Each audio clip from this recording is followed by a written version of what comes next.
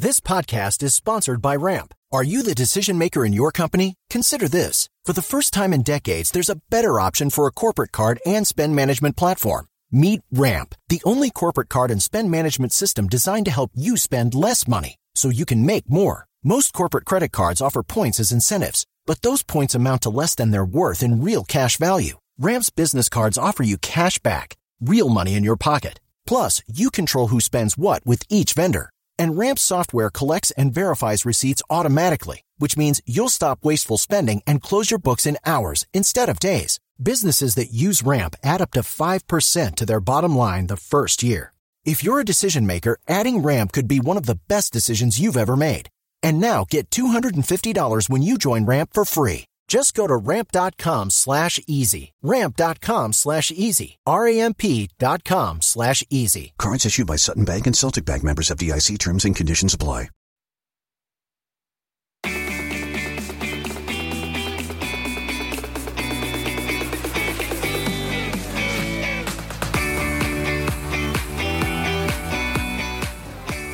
Welcome to Sourcing Journal Radio, our weekly check-in with apparel insiders and thought leaders, which spotlights a variety of topics currently driving change in the market. Good afternoon. My name is Edward Hertzman. I am the founder and president of Sourcing Journal, and today we are here with Steve Lamar, Executive Vice President of the AAFA. Welcome, Steve. Thank you. Thanks for having me. So I want to jump right into it, Steve. Where do we currently stand with the U.S. trade situation? Well, so let's focus on the big question, which is: are we going to see tariffs happen on apparel and footwear? This is the president has proposed in what we call Tranche 4 to put tariffs on apparel and footwear that are imported from China. We're right in the middle of a 7-day hearing process. We're finishing up the 6th day right now. Tomorrow will be the last day, and then there'll be a week of comments, post-hearing rebuttal comments. At the same time, the administration has started up the process to review, to talk with the Chinese government to see whether or not they can create a trade deal. So negotiations with the Chinese government. That's going to, for the short term, culminate in a meeting between President Trump and President Xi on the margins of the G20 this weekend. And then we'll see what happens. So that may result in a deal, although that's probably unlikely at this point, or a truce, or we could see the tariffs come into effect. And that could be announced as early as next week. And if they do go into effect, how quickly can we actually start seeing our imports getting hit with this additional tariff? Well, so that's the big question. We get that all the time, and it's look, in the previous tranches, they've announced the tariffs on day one will take effect a week later, 2 weeks later. When they did Tranche 3, they announced them almost immediately at the end of the regulatory process, so that 10% tariffs for Tranche 3 took effect within a couple of days. When they did Tranche when they increased the Tranche 3 tariffs a couple of weeks ago, again, they gave us only about 4 or 5 days notice, but then they created about a 2 or 3 week period, and then they added another 2 weeks to that to allow goods to clear. So it's hard to say at this point exactly what's going to happen. I can give you a worst case scenarios. We could see tariffs as early as the middle of next week. A better worst case scenario might be towards the middle of July, and then you can back that out and create other scenarios where it could be the end of July, maybe even into August. So, Steve, when Trump announced a potential tariff on Mexico, it was going to be done in gradual phases, 5%, 10%, 15%, et cetera. Is there any indication that this is how the China tariff situation may play out? Well, it's certainly one of the possibilities. I mean, when Tranche 3 happened, so these are the tariffs that are currently in place at 25% for items like backpacks and gloves and hats and a lot of textiles. These were initially started last September at 10%, and then the president announced they would go to 25%. And then when they had the first summit, the one in Argentina, they put that on pause. That got put on pause for the duration of the first part of the talks. And then they ultimately went to 25%. I think the president likes the ability to ratchet up tariffs because he views it as a way to to increase the leverage that he's going to apply. He views this as a leverage tool to get the Chinese to come back to the table, to get the Chinese to sweeten their deals on the negotiating table. And I think that that's probably one of the things we could very easily see come out of the conversations this week is that we can't get to a deal. We can't get to even to the talks necessarily. So the president decides to do 10% and then to ratchet it up. One of the other reasons you may see him do that, maybe even 5, 10, 15, he could do the same model he did with Mexico. And again, this is all speculation, is that these are consumer goods coming in right during the holiday season. So if he does it at a 5% rate, for a short period of time or a period of time and then eventually begins to ratchet it up, that might be a nod to the industry to realize that people have to clear goods that are coming in for the holiday season. So if he does it at a smaller rate, it's less likely for that 5% or perhaps the 10% rate to kick in and hit prices for holiday goods. And then by the time we get to a higher rate, if we get to go that far, 15, 20, 25, that'll be further in the year. So if he does raise it 5, 10%, and then there is an agreement that goes into effect, can he roll back that 5, 10, or is it kind of hard to do that once it's in effect? Well, the president can do whatever he wants here. I think there's a lot of speculation about whether tariffs will still be used as an enforcement mechanism. And what I mean by that is, let's say there is a deal between the U.S. and China. Will the president say, I want all the tariffs that are in place to stay in place, and then they will come off once China has demonstrated compliance with the agreement? Or will a lot of them come off on day one the agreement takes effect, and then the president reserves the right to reimpose them if there is a problem? And this concept of tariff as an enforcement tool is one of the main decision points that has to occur. Of course, the Chinese, they want to see all the tariffs come off on day one. And the president, who very much likes tariffs, he talks all the time about all the money that's coming in on tariffs. I think he would like to see the tariffs stay in place for a considerable time. So correct me if I'm wrong. So Trump's using this as kind of a way to threaten China. This is going to hurt China. But the reality is I kind of look at China, and I know you've actually said this before. There's China for China when it comes to manufacturing. So China for China, China for Europe, then China for the rest of the world. Right. How much of an impact will this trade war really have on China, even if the whole 25% goes into play? Right. Well, and again, this is an open question. So, yeah, to look back at these three buckets, there's China for China. I would actually say China for the rest of the world, so Europe and other parts of the world, and then China for the U.S. So when you look at China for the U.S., that's clearly the target of these tariffs. We hear the administration is trying to disentangle the global supply chains that companies have, not just companies in our industry, but companies in electronics, toys, other manufacturing industries have, to try and get them to move out of China. The view is that will put pressure on Chinese economy, right? They won't be employing as many Chinese workers. The investment will move. That's the viewpoint. That's sort of the traditional viewpoint. But the other two buckets, China for China, so local for local, and China for Europe and the rest of the world, we don't necessarily see those moving. In fact, those might even increase. So if you've got let's say you can't move your production out, you've got a factory you own, you want to keep as much production in there, you may try to ramp up your China for China, China for the rest of the world, while you locate what was previously China for U.S., you try to locate the other places. So you service the U.S. market from other places. So it could be that the Chinese economy over the long term is relatively insulated from this tariff shock as people keep a considerable amount of China production in there for those first two buckets. And then the China for U.S., that the U.S. brands move out, that slack gets picked up by European brands that might not view the U.S. as their major market. So they're using that for China for Europe too. So how does this really hurt China?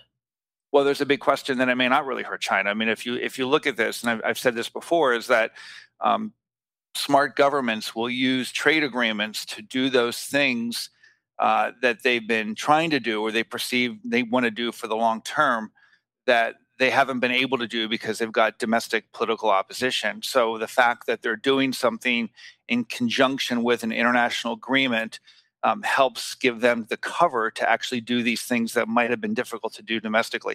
We all know in the industry that the Chinese government has been subtly, and in some cases not so subtly, trying to encourage the industry, apparel and footwear, some elements of textiles even too, to move out of China. That's something that's been going on for years now. And so this, to the extent it accelerates or continues that trend, this is just following along with something they've been trying to do for a while now. So other than China and maybe even Mexico, are there any other existing relationships and trade agreements that we have in place today that are vulnerable? Well, I think you should look at the perspective that every trade agreement and every trade partnership has some level of vulnerability. That's probably a truism for any relationship, any president, and especially so in this case. Ambassador Lighthizer has specifically said all trade agreements, all trade preference programs are under review. They're constantly under review. The question is will that review translate into actual action or not? Remains to be seen. We've seen this with Mexico, where it's sort of been an on again, off again situation. Obviously, China's been a focus. India is another one that I think people should pay close attention to. They just lost their GSP. This is the Generalized System of Preferences. They just lost their GSP status. And we do believe that there is interest in a Section 301 type action. The China tariffs are occurring under the trade law that's known as Section 301, and there's some interest in a Section 301 style action with respect to India. Whether that will materialize or not, it's hard to say, but it's certainly something that we're watching closely. So, Steve, can you explain what de minimis is? I know I don't want to call it a loophole, but a loophole that a lot of companies have been using for years to bring goods into this country, and I'm hearing more and more, especially with the rise of DTC and e-com, that more companies are looking to take advantage of this. Sure. So a couple of years ago, Congress raised the de minimis level from $200 to $800 for unaccompanied packages. So before that, it was $200 if I were mailing myself a package. It was $200. Was the de minimis level. Above that, I would have to pay tariffs and declare it. But if I were bringing it with me as I was physically crossing the border, it was $800. So they raised it from $200 to $800 to create parity between those two levels. When they did that, that dramatically reminded people that there is an opportunity to ship directly to consumer without paying any tariffs, products under $800 per day per importer. So if I, as a regular consumer, wanted to buy a product, I could buy $750 on Monday, $750 on Tuesday, $750 on Wednesday, and so on.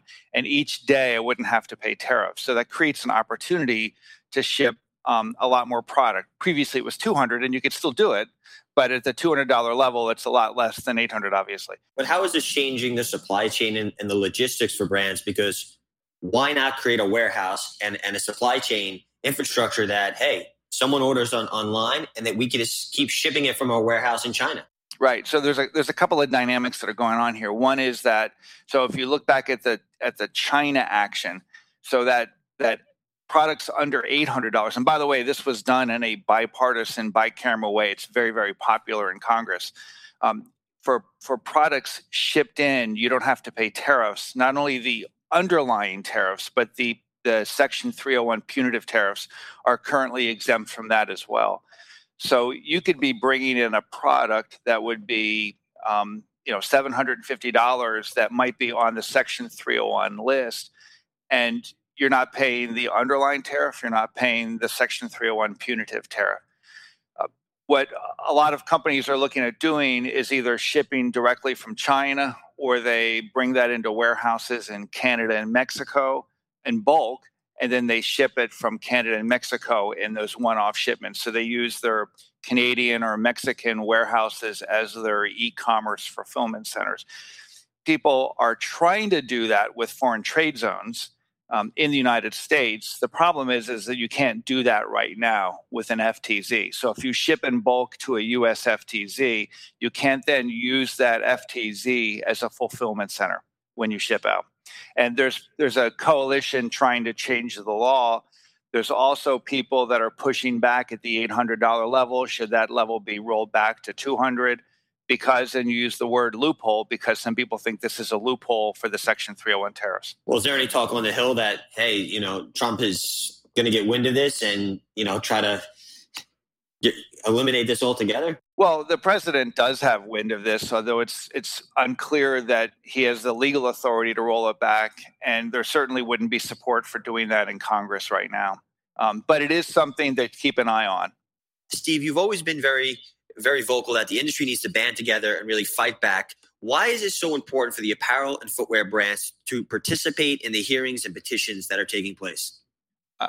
Great question. I think it's important because there are officials that really take the input, the comments very seriously, and they may have an opportunity to put those recommendations before the U.S. Trade Representative to make decisions that would result in products being exempted from these processes. So, for example, Tranche 4, the hearings which end on June 25th, so that's Tuesday, June 25th, July 2nd is the ending date of the comment process. So if you were participating in those hearings and you'd managed to get comments in by July 2nd with some detail, that's information that could lead to an exemption from Tranche 4.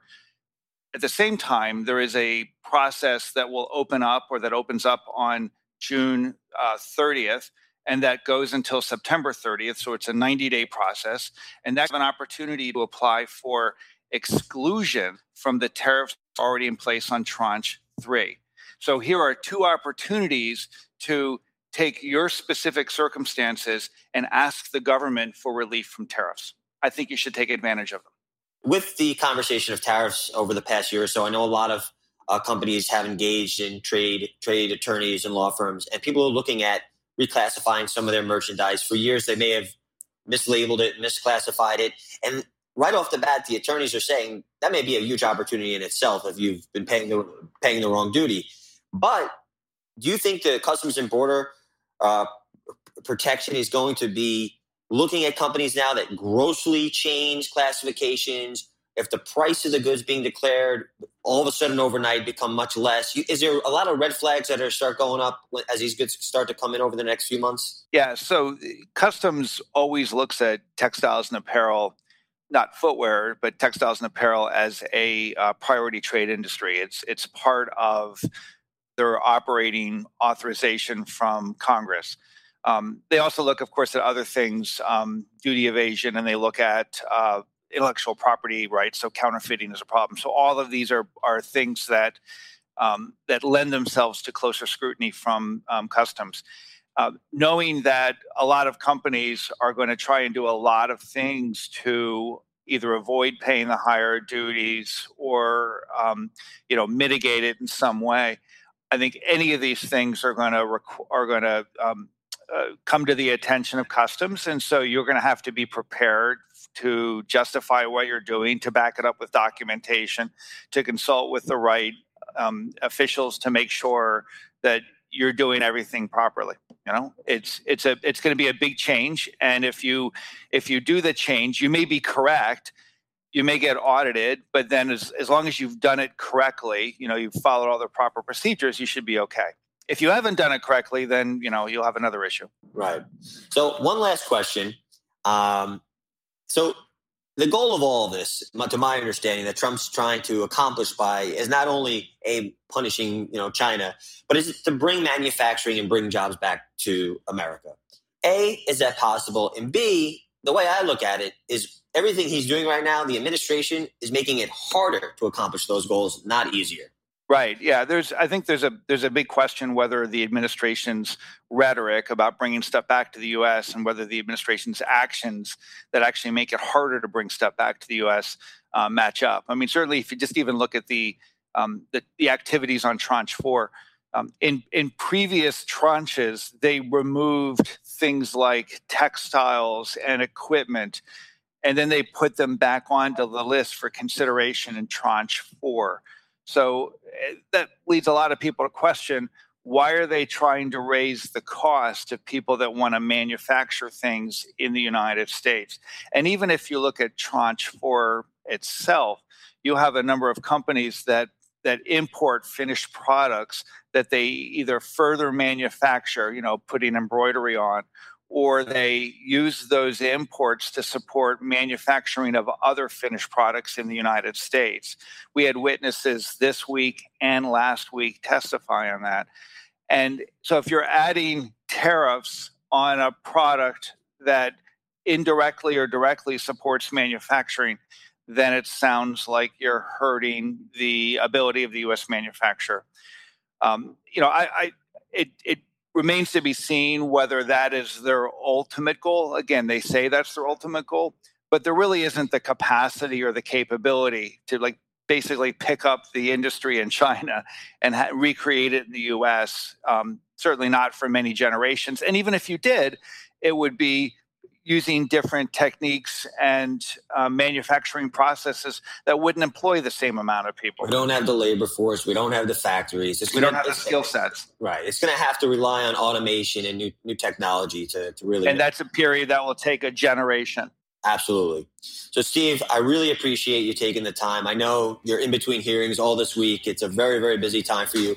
For anyone listening that wants to get in touch with you, the AAFA, that wants to get in touch with local government and try to make a change, how should they get in touch with you or people in your organization? The best thing to do is send me an email, and that email address is slamar@aafaglobal.org. So the email is slamar@aafaglobal.org. That's correct. All right, Steve. Thank you again. Okay, thank you.